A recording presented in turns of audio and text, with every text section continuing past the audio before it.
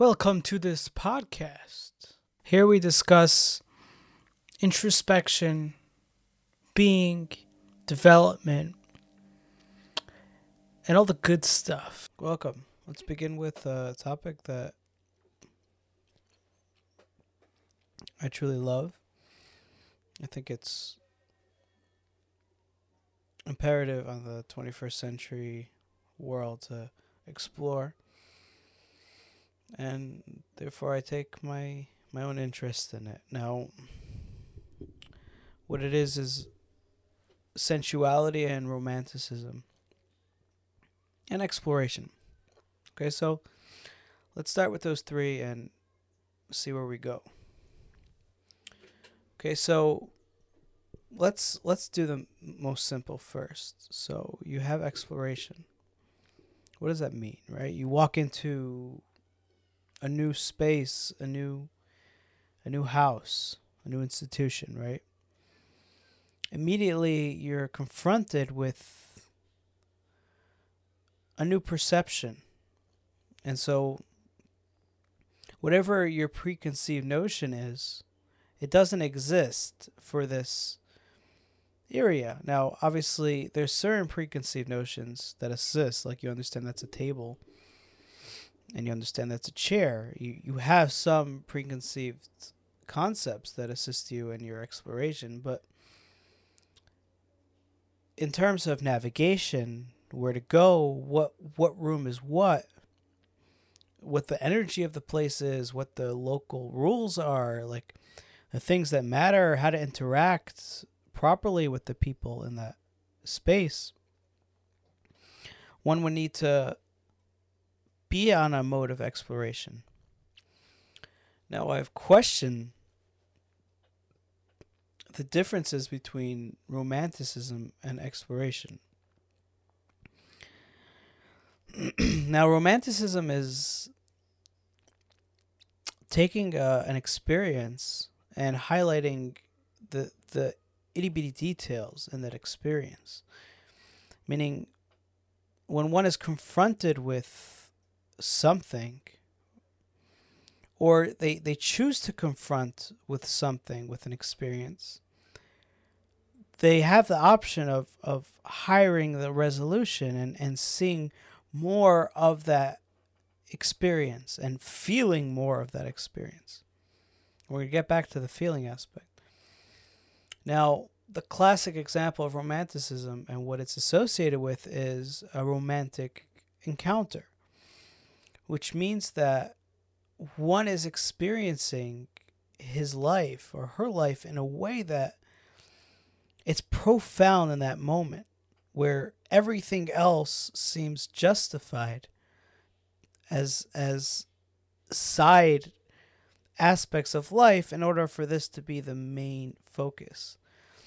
And during that experience of a romantic encounter, one is feeling a high level of reality per second or whatever, per minute. Meaning not every frame of reality has as much information to offer to oneself. If one is, I don't know, taking a walk, right? Seeing a nice piece of nature, we could highlight that experience and the person can take in the experience in depth, but there is going to be a limit to that depth. Like, a person can't sit and romanticize the leaf, because as much information as the leaf offers to oneself, it doesn't offer much. Now, a person can spend all their life focusing on that leaf and finding all the profundity in that leaf, but there'll be that limit where a person will be exhausted.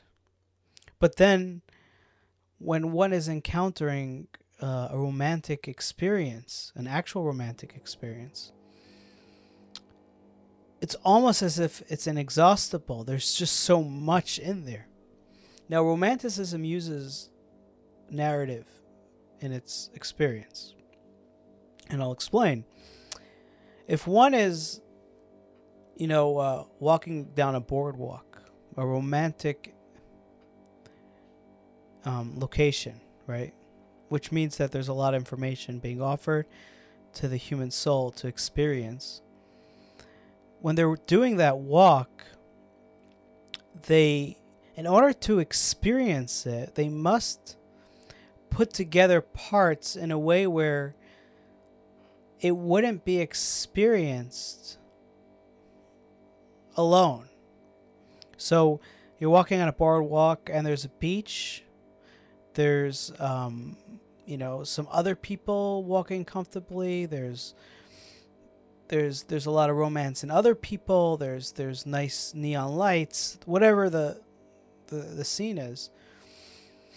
Now, the sum of those parts is just water,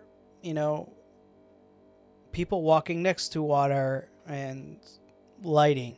Okay, so that's right. That's the objective situation. But Romanticism would say that, the brush of the ocean and how deep the ocean connects to a person, right? And how people are connecting, walking by the ocean. You're connecting to other people who are coming, and we're all doing this dance in a weekend sense, where we're all on vacation away from the real rustle and hustle of the world, and we're in this space, and like we could create a narrative, a picture, which would bring on the Romanticism experience. Now, exploration would be a little bit different, because you could say that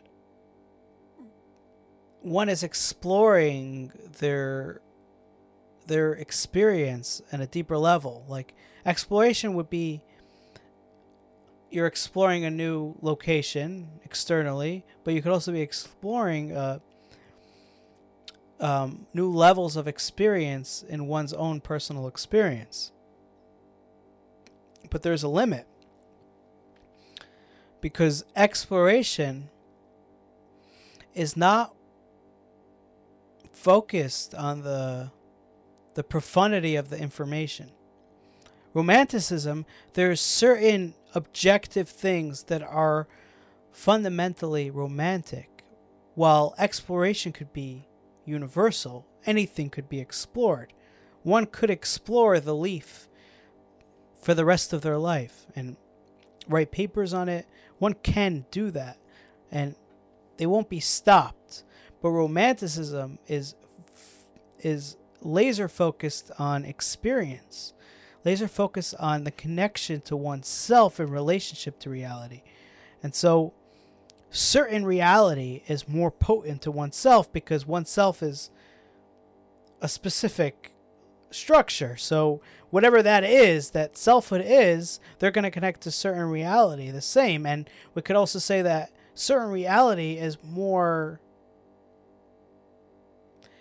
offerings in it of depth than other realities. So that we could say that a leaf offers a certain depth of reality, but we could say that the boardwalk offers more depth of reality.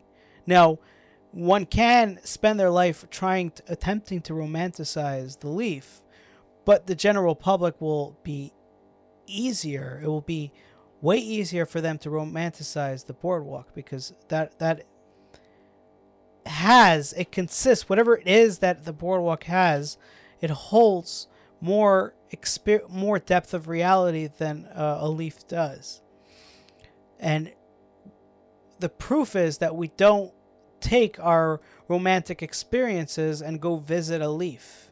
When we were trying to attempt to experience reality at its deepest sense, we don't go to certain places. We don't go to a blacksmith and enjoy a date while the blacksmith is doing his trade, because it's not teaching us the depth of reality. But we will go to certain locations that do have within it a depth of reality. That is why a romantic date will usually be in locations that are culturally significant. This is very important because, for sure, the depth of reality is where something is culturally significant. So you get to experience more of your romantic date in a romantic location. So everything is just heightened to the finest degree. But moving away from romanticism and exploration, okay, let's put the benefit on the exploration for a second. What exploration does that romanticism can't do is exploration assists to explore everything or anything. It doesn't have limits of one's own experience, and one could sit in their own house and continuously explore within their house, but one can't romanticize within their house on a continuous basis, because there is an objective depth of reality that could only be accessed by those specific locations. Now, exploration, okay, one could say, well, okay, so I could go explore, non-culturally significant countries, for example, right? And whatever that means. There's an objective. We could get to a consensus on that, which is the best we can do to get objective truth. And by exploring that, they're making use of a certain level of romanticism, but they're also making use of something new to the what we say, depth of reality, meaning one could find more depth of reality where no one else found depth of reality, right? So one could go into a new location that's not recognized as a depth of reality and find depth of reality. Now, most of the time that's not occurring, but there are the events that do occur where one can find romanticism where no one else found it. Therefore, we would say that exploration is important because of the fact that it doesn't have a bias of depth of reality or the experience on oneself, so that one could find something even beyond, the parameters of romanticism, let's say. So if one is only seeking romanticism, the depth of experience, then they're never willing, or there's nothing in them to engage in new experiences that might have romanticism in them or might not. So exploration is there to go to the deep unknown that doesn't offer anything, while romanticism is going into a place that clearly offers something. There's something here, and we're being present to it and taking it in. Now, this leads us to sensuality. Sensuality, not to be confused with sexuality, is a little bit different than romanticism because it's connected to the libido drive. It's connected to the sexual energy. It cannot be divorced. One cannot be, I would say, have a sensual experience that doesn't have some sort of erotic undertone, although it doesn't have to be explicit in the situation. That's one difference between that and romanticism. Secondly, sensuality is specific to dynamics and relationships.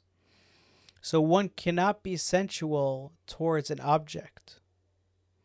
I mean, they could manipulate their imagination to create the object in a personified way, but generally speaking, one can't.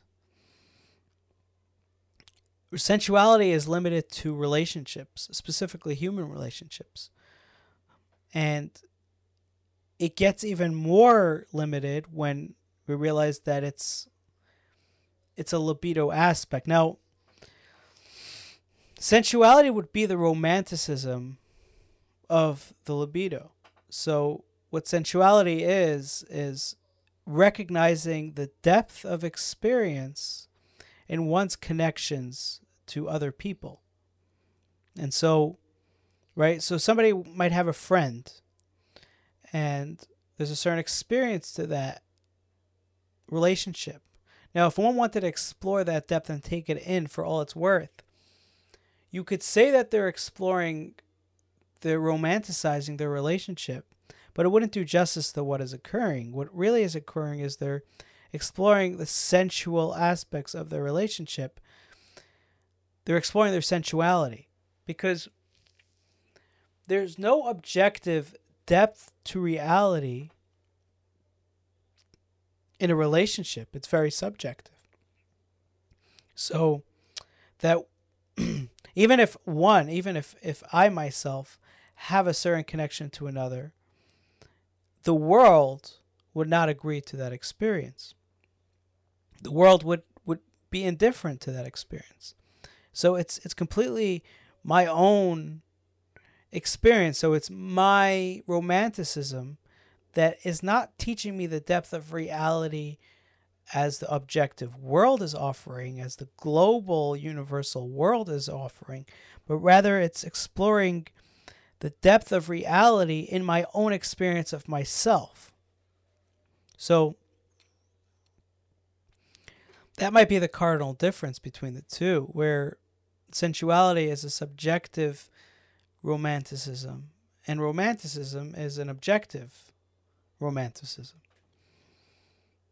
And exploration isn't anything. It's not limited to experience or selfhood. It's just wherever one wants to explore, they can explore.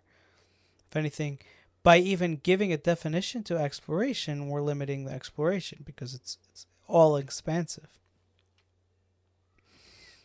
Now,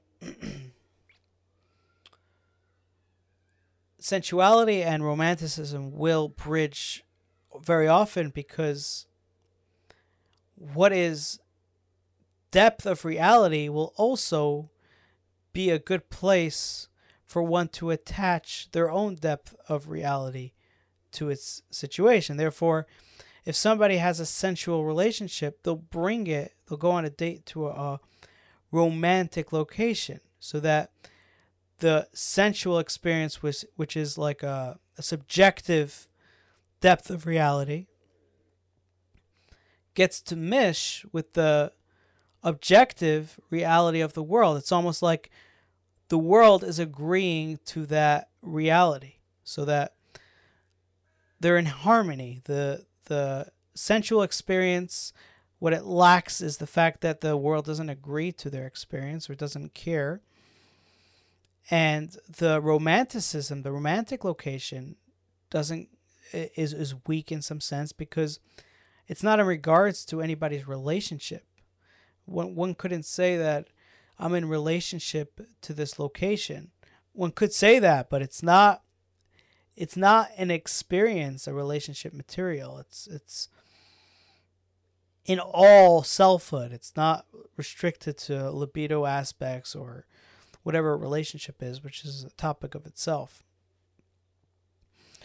Now, sensuality gets the worst rap, because to highlight sensuality, one would have to say that one should explore the depth of their libido and see how deep their passions are, and let that live. Now, why does that get a bad rap? Because what's assumed at the end of that is one using that upon society in an incorrect manner.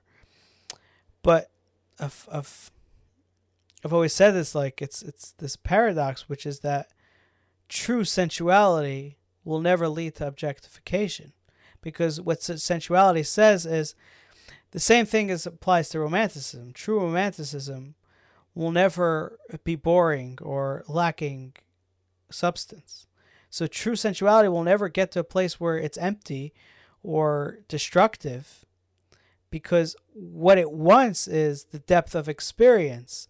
And when one tries to get the object, laser focuses on one thing, laser focuses and attempts at satisfying the sensual experience, what they're doing is they're not satisfying the sensual experience, they're killing the sensual experience.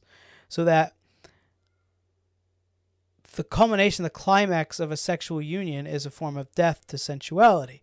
And everybody will know that that's when the libido gets the weakest, right after. So there's a death that's happening. So anybody who's exploring sensuality would never want to have it lead to the end, because then it's over.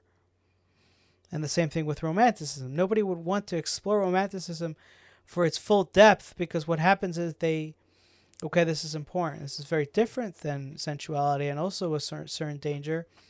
If somebody wants to explore romanticism more than it's allotted to them, what happens is they become enmeshed with the experience. For example, if somebody sits at in a romantic experience with such fullness and sits in it and wants more and more of it, what happens is they become a part of the fabric of what they're exploring, and they lose all that exploring. Because what's really happening with romanticism is one is taking an experience, an external experience, and bringing it all in. So everything external is now taking over the self. So it's good because you're really taking in the world, but it's bad because the self is starting to get weaker and weaker. And when it gets to a certain depth, there's nothing left in the self to experience the romantic experience, and they're living in the external world subjectively. They're living in that external romantic experience without any selfhood that's interacting with it. Now, if this is done too often, then there's a complete neglect, and then it's a form of suicide, actually, because what is happening, this is where the romantics got a little bit extreme, where they went to this depth, not understanding what romanticism is, or not caring about it, which is that they went so far that there was nothing left for them to experience. All their senses were overstimulated, and everything just took the picture of what they were connecting to, and there was no place that they could call themselves in that. So it's giving up oneself to the beauty of experience. Now that sounds nice, only that it's like saying one should sacrifice their own life for an experience of beauty, which is ridiculous. So romanticism, it's the worst end of romanticism is one's neglect of self and suicide. The worst end of sensuality is one neglect of their relationships and an extreme objectification that's truly harmful in the interaction. So what sensuality is broken in is the pain that it causes to the social world. What romanticism is broken is the pain that is caused to oneself. Therefore, obviously the public sphere is going to have a bigger problem with sensuality than with romanticism, because that is the thing that harms the public sphere. Romanticism doesn't harm the public sphere. It harms only the person that gets enveloped by the experience. It's almost as if one would say, don't be sensual, just be romantic. Therefore, you could die and the world could live on. It's almost like, if you really want to be sensual, be romantic, and then you will die and then we live on. So there's a certain selfishness, certain lack of understanding in the public sphere that leads to an offering of self-sacrifice or whatever. Now, I would say that romanticism is also more dangerous to selfhood because, well, as we said, it could envelop the full self and there'll be nothing left. So it has to be mediated with like balance of like, okay, there's me in the experience, and it's not just, wow, let's take it all in. But sensuality, this is really the purpose of what I'm trying to say here, is that it's not a broken sensuality or romanticism that has caused people to do harm. It's a lack of real romanticism and real sensuality that causes people to lack. Because sensuality, the credence is that the experience of the libido, and if that is culminating, then sensuality is gone. So somebody exploring that would be just the hero of a social world, because it's the one who's most sensual. This is the one who's truly needs to be emphasized there. The one who's truly sensual is the one who will do the least harm onto society sexually. And the one who's truly romantic, truly romantic, will, and truly again emphasized, where they're not letting themselves get enveloped by the experience, will, one who's truly romantic, right, will be the least willing to sacrifice their self, because they're always mitigating. They're always so careful to truly experience the experience with a lens that goes back on themselves, and never allowing themselves to just get hurt in being attached to the experience. The whole credence is that I love myself so much that I don't want to get stuck in the experience, but I also love myself so much that I want to fully experience what is happening around me. And so sensuality would be the same thing.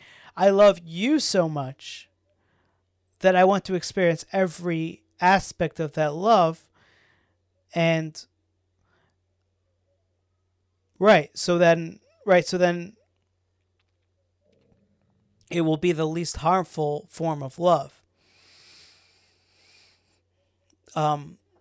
Okay. So we're getting somewhere. We understand the good and bad of these things. Now, let's move to exploration, and we'll conclude. Now, exploration doesn't, like, one could explore in their own mind, one could explore in the world, one could explore the unknown that doesn't even have definition. One can explore the known, like they know it, but they're exploring it. They can explore it for its depth. Exploration really covers everything, but in a way covers nothing, because we could say that romanticism is exploration, and we could say that sensuality is exploration, but that it's not at all. It's not all it is, and sensuality is the exploration of, let's say, the relationship aspect of experience, and romanticism is the exploration of the objective reality in experience. And so they all come together in some beautiful way. So yeah, I hope there's some clarity in this, because it's such an important topic, and in a way we don't want to exhaust its depth as we've spoken. Thanks for listening, and if you would like to see the video version of this, check out my channel on YouTube.